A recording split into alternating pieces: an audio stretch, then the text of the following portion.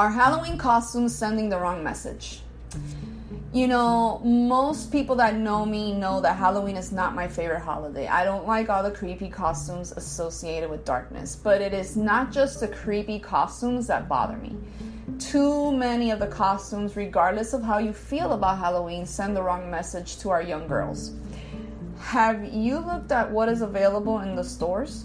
Many of the costumes sexualize girls.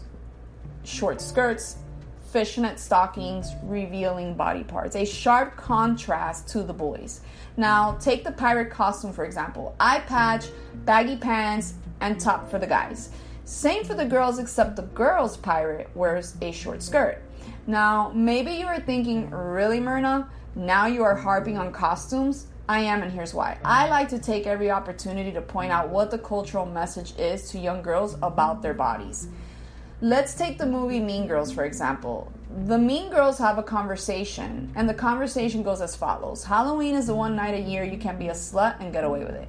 Then they make fun of a girl who doesn't dress like a slut.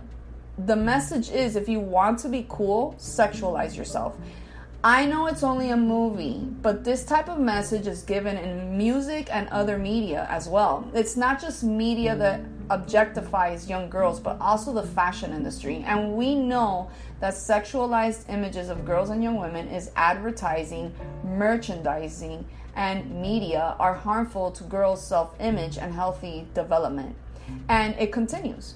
Halloween is a huge merchandising holiday filled with naughty and sexual costumes for fun. There is nothing fun about sexualizing young girls. I see the fallout of this message in middle schools, high schools, and colleges. Girls who think they have to be sexy in order to get noticed, and guys who think they have to score to be popular.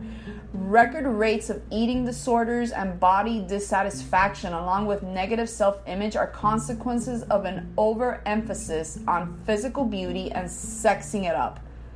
Parents, please talk to your kids about their choices and costumes if they participate and dress up, and find something that doesn't demean or sexualize them.